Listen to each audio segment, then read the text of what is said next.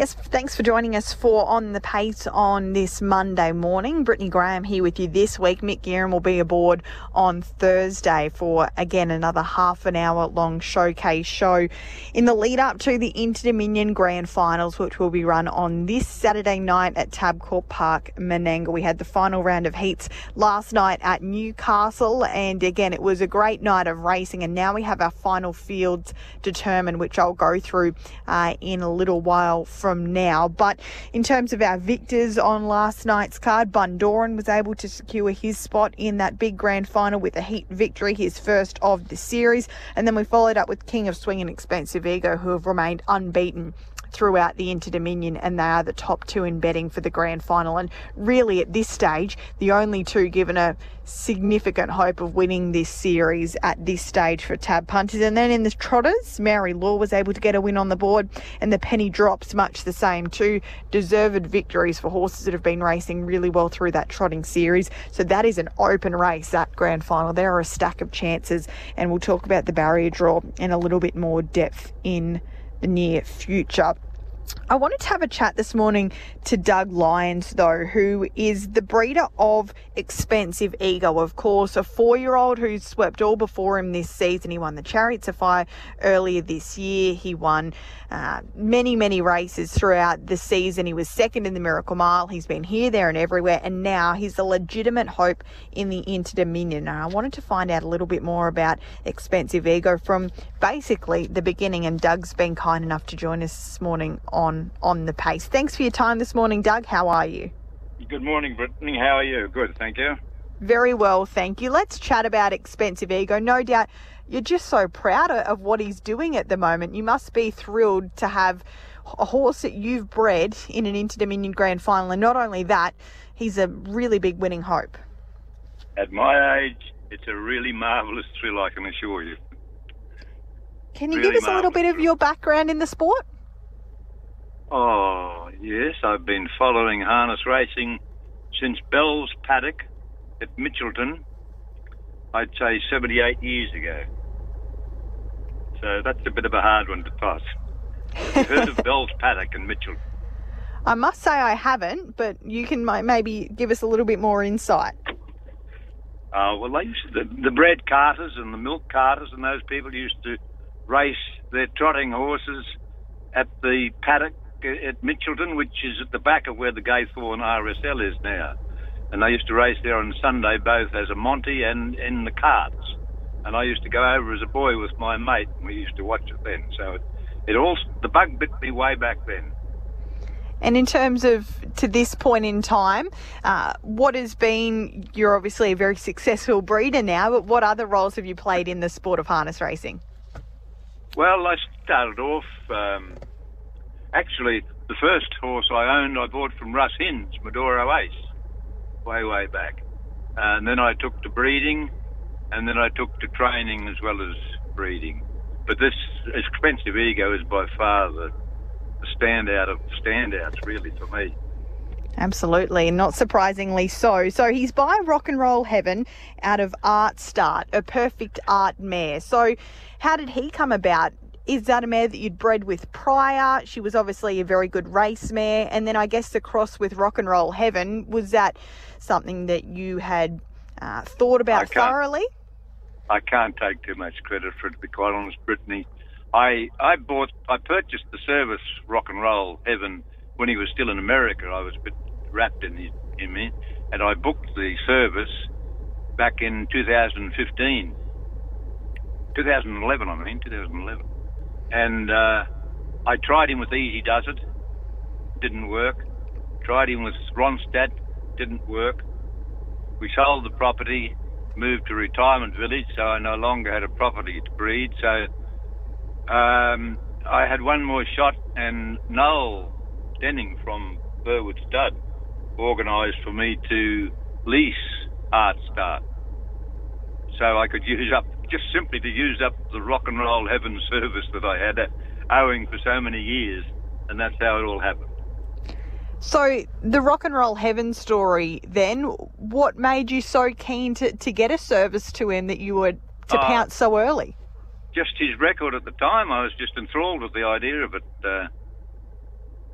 he looked like he was the real next big thing. That's what I thought. That's why I jumped into it. I thought he was the next big thing, which is what all breeders do. Try and pick the next big thing. Yeah, no doubt. It is a little bit of a guessing game at times, but he's done a great job, Rock and Roll Heaven. Just having a look at... of luck. Yeah, absolutely. Just having a look at Art Start's broodmare record now. She's done a remarkable job. Her first foal, Bodhi Tree, we know had injury concerns, but he did a marvellous job. Art's Treasure was the next, and Go Lightly and Expensive Ego subsequently. I believe Ben Stud now own her, and she has a foal, or now a yearling. Will be a rising, we'll be going through the yearling sales next year, you would assume, by Bettor's Delight. So that is going to be a foal that certainly will garner plenty of interest. You sold Expensive Ego, though. Was that always the plan as a breeder? Did you breed to sell? Well, the plan always as a breeder was to sell if the price was right, and keep and break in and train if you thought it wasn't right. But I was in a bit of a bind because we'd sold the property and were moving to a retirement village, so I no longer had a property. So it made it much more difficult. I had to start all over again and find horse breakers, horse trainers, property. So I just didn't feel I wanted that concern at a time of shifting life from farm to a retirement village. So that's really why I sold. But I also sold because the horse breaker that would normally have done the job for me had retired from horse breaking, and that was a little bit of a slug on the day of the sale, that I would have to start finding a new horse breaker, which that sort of tipped the scales into selling. So you head to the sales with this colt by Rock and Roll Heaven that you no doubt were pretty proud of. So obviously the price was right for you to let him go? The price was much, much lower than it would have been if he hadn't had a little bit of an accident at the stud, Brittany. And really, I must give great credit to the owner. He took the risk and took the horse right through all the trials and tribulations of the early years and brought him up to this. And he must be given maximum credit for everything he's done for that colt. Absolutely. And Jason also, Grice. Now he's with Luke McCarthy and Belinda. Well, what more could you want?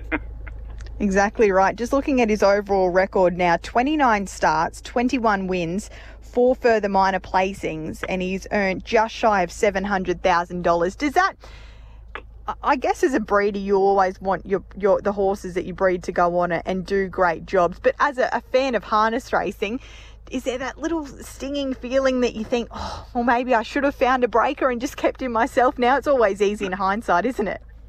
Yeah, if I was a lot younger, I might feel that way, but I don't feel that way at all. I don't have a worry in the world, and I enjoy immensely. I enjoy as much. It's like it's part of the family still, even though he's not mine. You follow them all the way, and I don't care. I wish everyone the best that makes good money out of him, but I've got no worries, and I can enjoy it to the utmost. There are no decisions to make, so it's great. Absolutely right. You're just enjoying the ride. So Saturday night, Expensive Ego lines up in the Inter-Dominion. The barrier draw will be tonight as well, and no doubt you'll be cheering as loud as anyone. Yes, well, I think if he draws really well and King of Swing is unfortunate enough to draw poorly, I think Expensive's got a pretty sound chance. Absolutely. No, I agree wholeheartedly. Well, we appreciate your time this morning, Doug. It's great to learn a little bit more about those breed horses as well as, of course, the trainers and drivers. But it's a great story, and it's been a real pleasure to have you on the pace this morning. And best of luck with Expensive Ego on Saturday night. Thank you so much, Brittany. Appreciate it greatly. Thank you. Doug Lyon there this morning, the breeder of Expensive Ego, who's currently the second favourite for Saturday night's Inter-Dominion, but he's gone through the series thus far unbeaten. 3 heats down, and including a track record at Bathurst last Wednesday, he's made it 3 victories at heat level, and he certainly is going to be a major player on Saturday night. We'll have a quick break here on the pace. In fact, whilst we have a bit of time up our sleeve, we might actually have a chat to Anthony Butt, who of course is caretaker training alongside his partner Sonia Smith, Majestic Man, for this year's Inter Dominion Series. And it's fair to say it's been a checkered path to this time, but the great news is that Majestic Man is through to that final on Saturday night, and he is going to have to, no doubt, improve a little bit more off what we saw last night, but the team now have 6 days to get him to that rich final in his best possible condition, and Ants is on board to give us a little bit of an update this morning. Good morning, Ants. How are you? Yeah, good morning, Brett. Last night, a sigh of relief? Yeah, it was really, yeah. No, we were sort of happy with him leading into the race. We knew he'd sort of picked up a bit, but no, really happy with the way he raced and recovered and, hit the line really good. So after Wednesday night, we know that there was plenty of tests undertaken on Majestic Man. He didn't obviously perform anywhere near expectation. For the listeners who maybe didn't hear exactly what transpired, what was the eventual result after that poor performance? Yeah, well, straight after the race, but he had a high heart rate and took a while to come down, and so we took the next day we scoped him and took a blood test and that kind of thing, and just showed a bit of mucus in his lungs, and the blood test sort of indicated that the same thing is sort of fighting an infection. So we obviously treated him pretty aggressively, for a couple of days while we're allowed to, and he seemed to bounce back pretty well. So we're heading into last night into the unknown a little bit, but all indications were he's bright and well on that. So yeah, so he seems to be on the right track again. How did he feel during the run? Because we know that he's a horse that can get up and get on the job. He was that on night one. He wasn't that on night two. How was he during the run last night? He was actually really good. He can have he can be a bit aggressive off the gate if you ask him to, but he actually come back nicely and slotted in and was just beautiful in the run. He just travelled really nice, and the best part about it was the way he felt to me how he sprinted when I pulled him out. Very hard to make ground 3 wide on that bend at Newcastle, but he really felt as if he was, sprinting really good, and, his times indicate that he got home in 26.9, 3 wide, so it was a pretty big run. Obviously, to give him a real winning chance, the race probably wasn't run to suit, but with the scenario that you're in at the moment and the fact that you were pretty well into the grand final, it was actually a perfect run because it wasn't a brutally run 2,030 metre event. They did just basically sprint a quarter.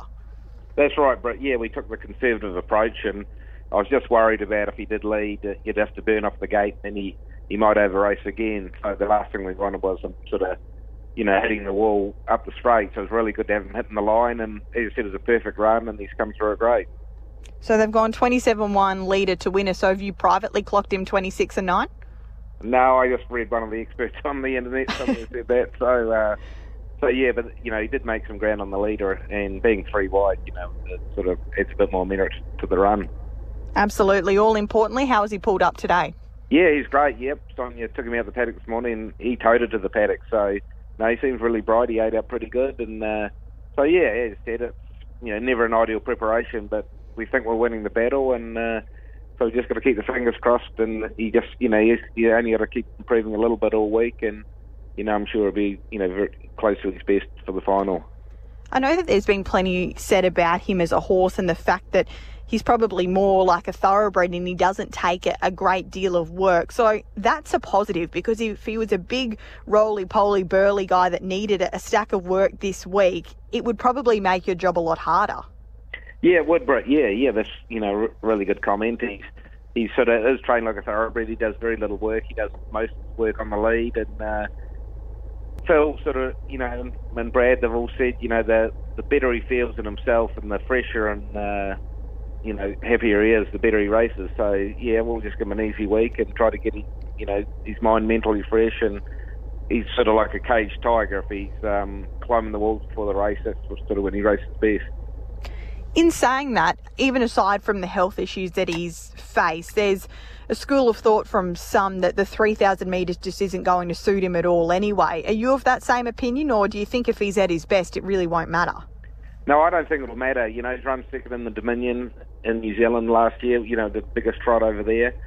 I think he just got beaten in the Dominion final over 2,700 at Alexandra Park a couple of years ago, and, it's probably fair to say he was unlucky not to win, and So yeah, he's been placed in all the big races over distance in New Zealand. So, you know, I really think it'll be right up his alley. And in terms of the barrier draw tonight, this Trotters series is so open and there are so many chances, but a front row barrier draw for this guy in his best form would be really, really important. Yeah, probably, Brett. He's very fast off the gate. I don't think if I light him up, anything will hold him out early, but then you got to worry about, if he's going to over-race after that. And, I wouldn't actually be too worried if he drew the second row, to tell you the truth. So, he settles really good on a helmet. So, yeah, he's got a lot of options. And, as I said, we'll worry about that after tonight. And, but, he's not a one-trick pony. He's proven he can come off a helmet, just as well as racing in front. I actually remember when he was sort of making his way through the grades, and he was known as probably more of a speed horse than anything else. So that's an important point to note as well. It's such an open series, though, and there are so many horses that are coming into this in good form, some that have performed above expectations, some that we have just come to expect that that's what they're going to do. But I know this is probably going to be a hard question to answer, but who is the main danger at this point in time? Yeah, it's a really good race. There are a lot of chances. A lot of the drivers will, they'll think they've got a great chance of winning, so they'll drive accordingly, which makes it, for a better race. But obviously, Mary Law and the penny drops, the 3,000 metres is going to suit them, up to their ears. And, Pink Galaza will be probably opportunist. She's probably going to need a few favours and run, but she is devastating with her speed if she, gets that soft run. So, yeah, there's a lot of scenarios here and a lot of horses going in with a great chance. So, it definitely makes it a great race when there's so many of the drivers, think they can win. 100%. No, it's going to be a really, really good contest, that, and it's going to be a race where the field, probably the entirety of the field, have genuine winning chances. Appreciate the update this morning, Ants. Best of luck for the week to come and also for that barrier draw tonight. Yeah, thanks very much, Brett. And you're listening to On the Pace on this Monday morning. We're discussing New South Wales harness racing. And of course, at the moment, the biggest event is the Inter-Dominion. And we had the final round of heats last night at Newcastle. In the Paces division, Expensive Ego and King of Swing were able to make it clean sweeps. But in the trotting division, we just spoke to Anthony Butter about Majestic Man. It is so open. There are so many chances. And two horses that were able to take out the final trotting round heats last night were so deserved of victory. Mary Law for the Brosnans and Greg Sugars and the Penny Drops. And what a story this is. This 5-year-old gelded son of Danny Boucher is making his way into the Inter-Dominion as the pre-barrier draw favourite. He has come a long way in a very short time. His trainer Ray Harvey has been kind enough to join us this morning as well. And Ray, as I say good morning to you, congratulations for a start, for getting to this point. How are you feeling after what's no doubt been a whirlwind week or so? It's a bit overwhelming, isn't it? Probably 3 months ago we didn't expect them to be anywhere near it. But here we are, and in a big chance. What was the, thought process into coming for the Inter-Dominion? Was it always something that you wanted to have a crack at, or was it a case of, you saw the rankings, saw where he was tracking and thought, well, let's go up at the last minute, or was it something that you were always targeting yourself towards? I wouldn't say it was targeted, but it was always in the back of my mind. And then, with all the COVID restrictions and all that, I didn't want to even consider it. And after the Kilmore run and the restrictions eased, well, like I said earlier to someone, you had to go in, it had to be nominated, can't get in afterwards. So here we are. And like I said, he's done everything right since he's got here. He's in with a big chance, I think. He certainly is. He can't have done any more so far in this series. And just firstly, for our On the Pace listeners, I know you joined us on In the Gig a few weeks ago, but just give us a brief overview of the Penny Drops. You're obviously involved in breeding him, but the name has its own story in its own right. But he's a funny horse, isn't he? He is. He's got his little quirks. When he was broken in, he wouldn't go forward. Finally got him out of bat. Frankly, he was just a big dumb bugger. He didn't know what was going on. It took him a fair while to learn things. But then all of a sudden the batting started to drop, and that's how he got his name to start with. And he's just kept improving. And I think this year, especially since Adelaide, he's really matured into a good, big, strong horse. Not that he wasn't big and strong before, but he's really matured, filling out with everything, and no, I wouldn't hold him for anything. You just spoke of Adelaide. That would have been Adelaide when I didn't tip him, and he won the South Australian Trotters Cup, right? That's right, yeah. He's forgiven me for that. Well, if he can win the Inter-Dominion, I'll look like a real silly, because he's come out only 6 months later or so and is going to be a major player either way. But how is he? How has he come through those 3 runs? I think Grant Campbell has driven him beautifully throughout as well. He's got very confident on him, Grant, hasn't he? And like you said, each time he gets on, he's driving him a bit better. The horse copped everything really good. That's one of his attributes. He just chills out all the time. He lit out last night, like he had a 3-hour trip up there back like everyone else. And he's pretty used to travelling, as you would know. He's been to Adelaide a few times. And so, look, he's like I said before, I wouldn't talk good for anyone. I think he's going as good. The 3,000 metres is the real bonus to him. He just keeps running. Yep, we know that's certainly going to be the case. But and there's been this school of thought that he doesn't have speed. He's dour and he'll roll along all day. But he's proven that to just be not right the last 2 nights. At Bathurst, he produced a brilliant closing last 800, the quickest of the trotting heats. And then last night, he exploded when Grant asked for an effort. So that must give you a little bit more confidence, because we know in a race like the Inter-Dominion, positions in running are going to be at a premium. So if you can go in and know that no matter where he is, he's going to be a big player, has that surprised you, the speed that he's shown, or have you always known that he's got it? No, it has surprised us a little bit.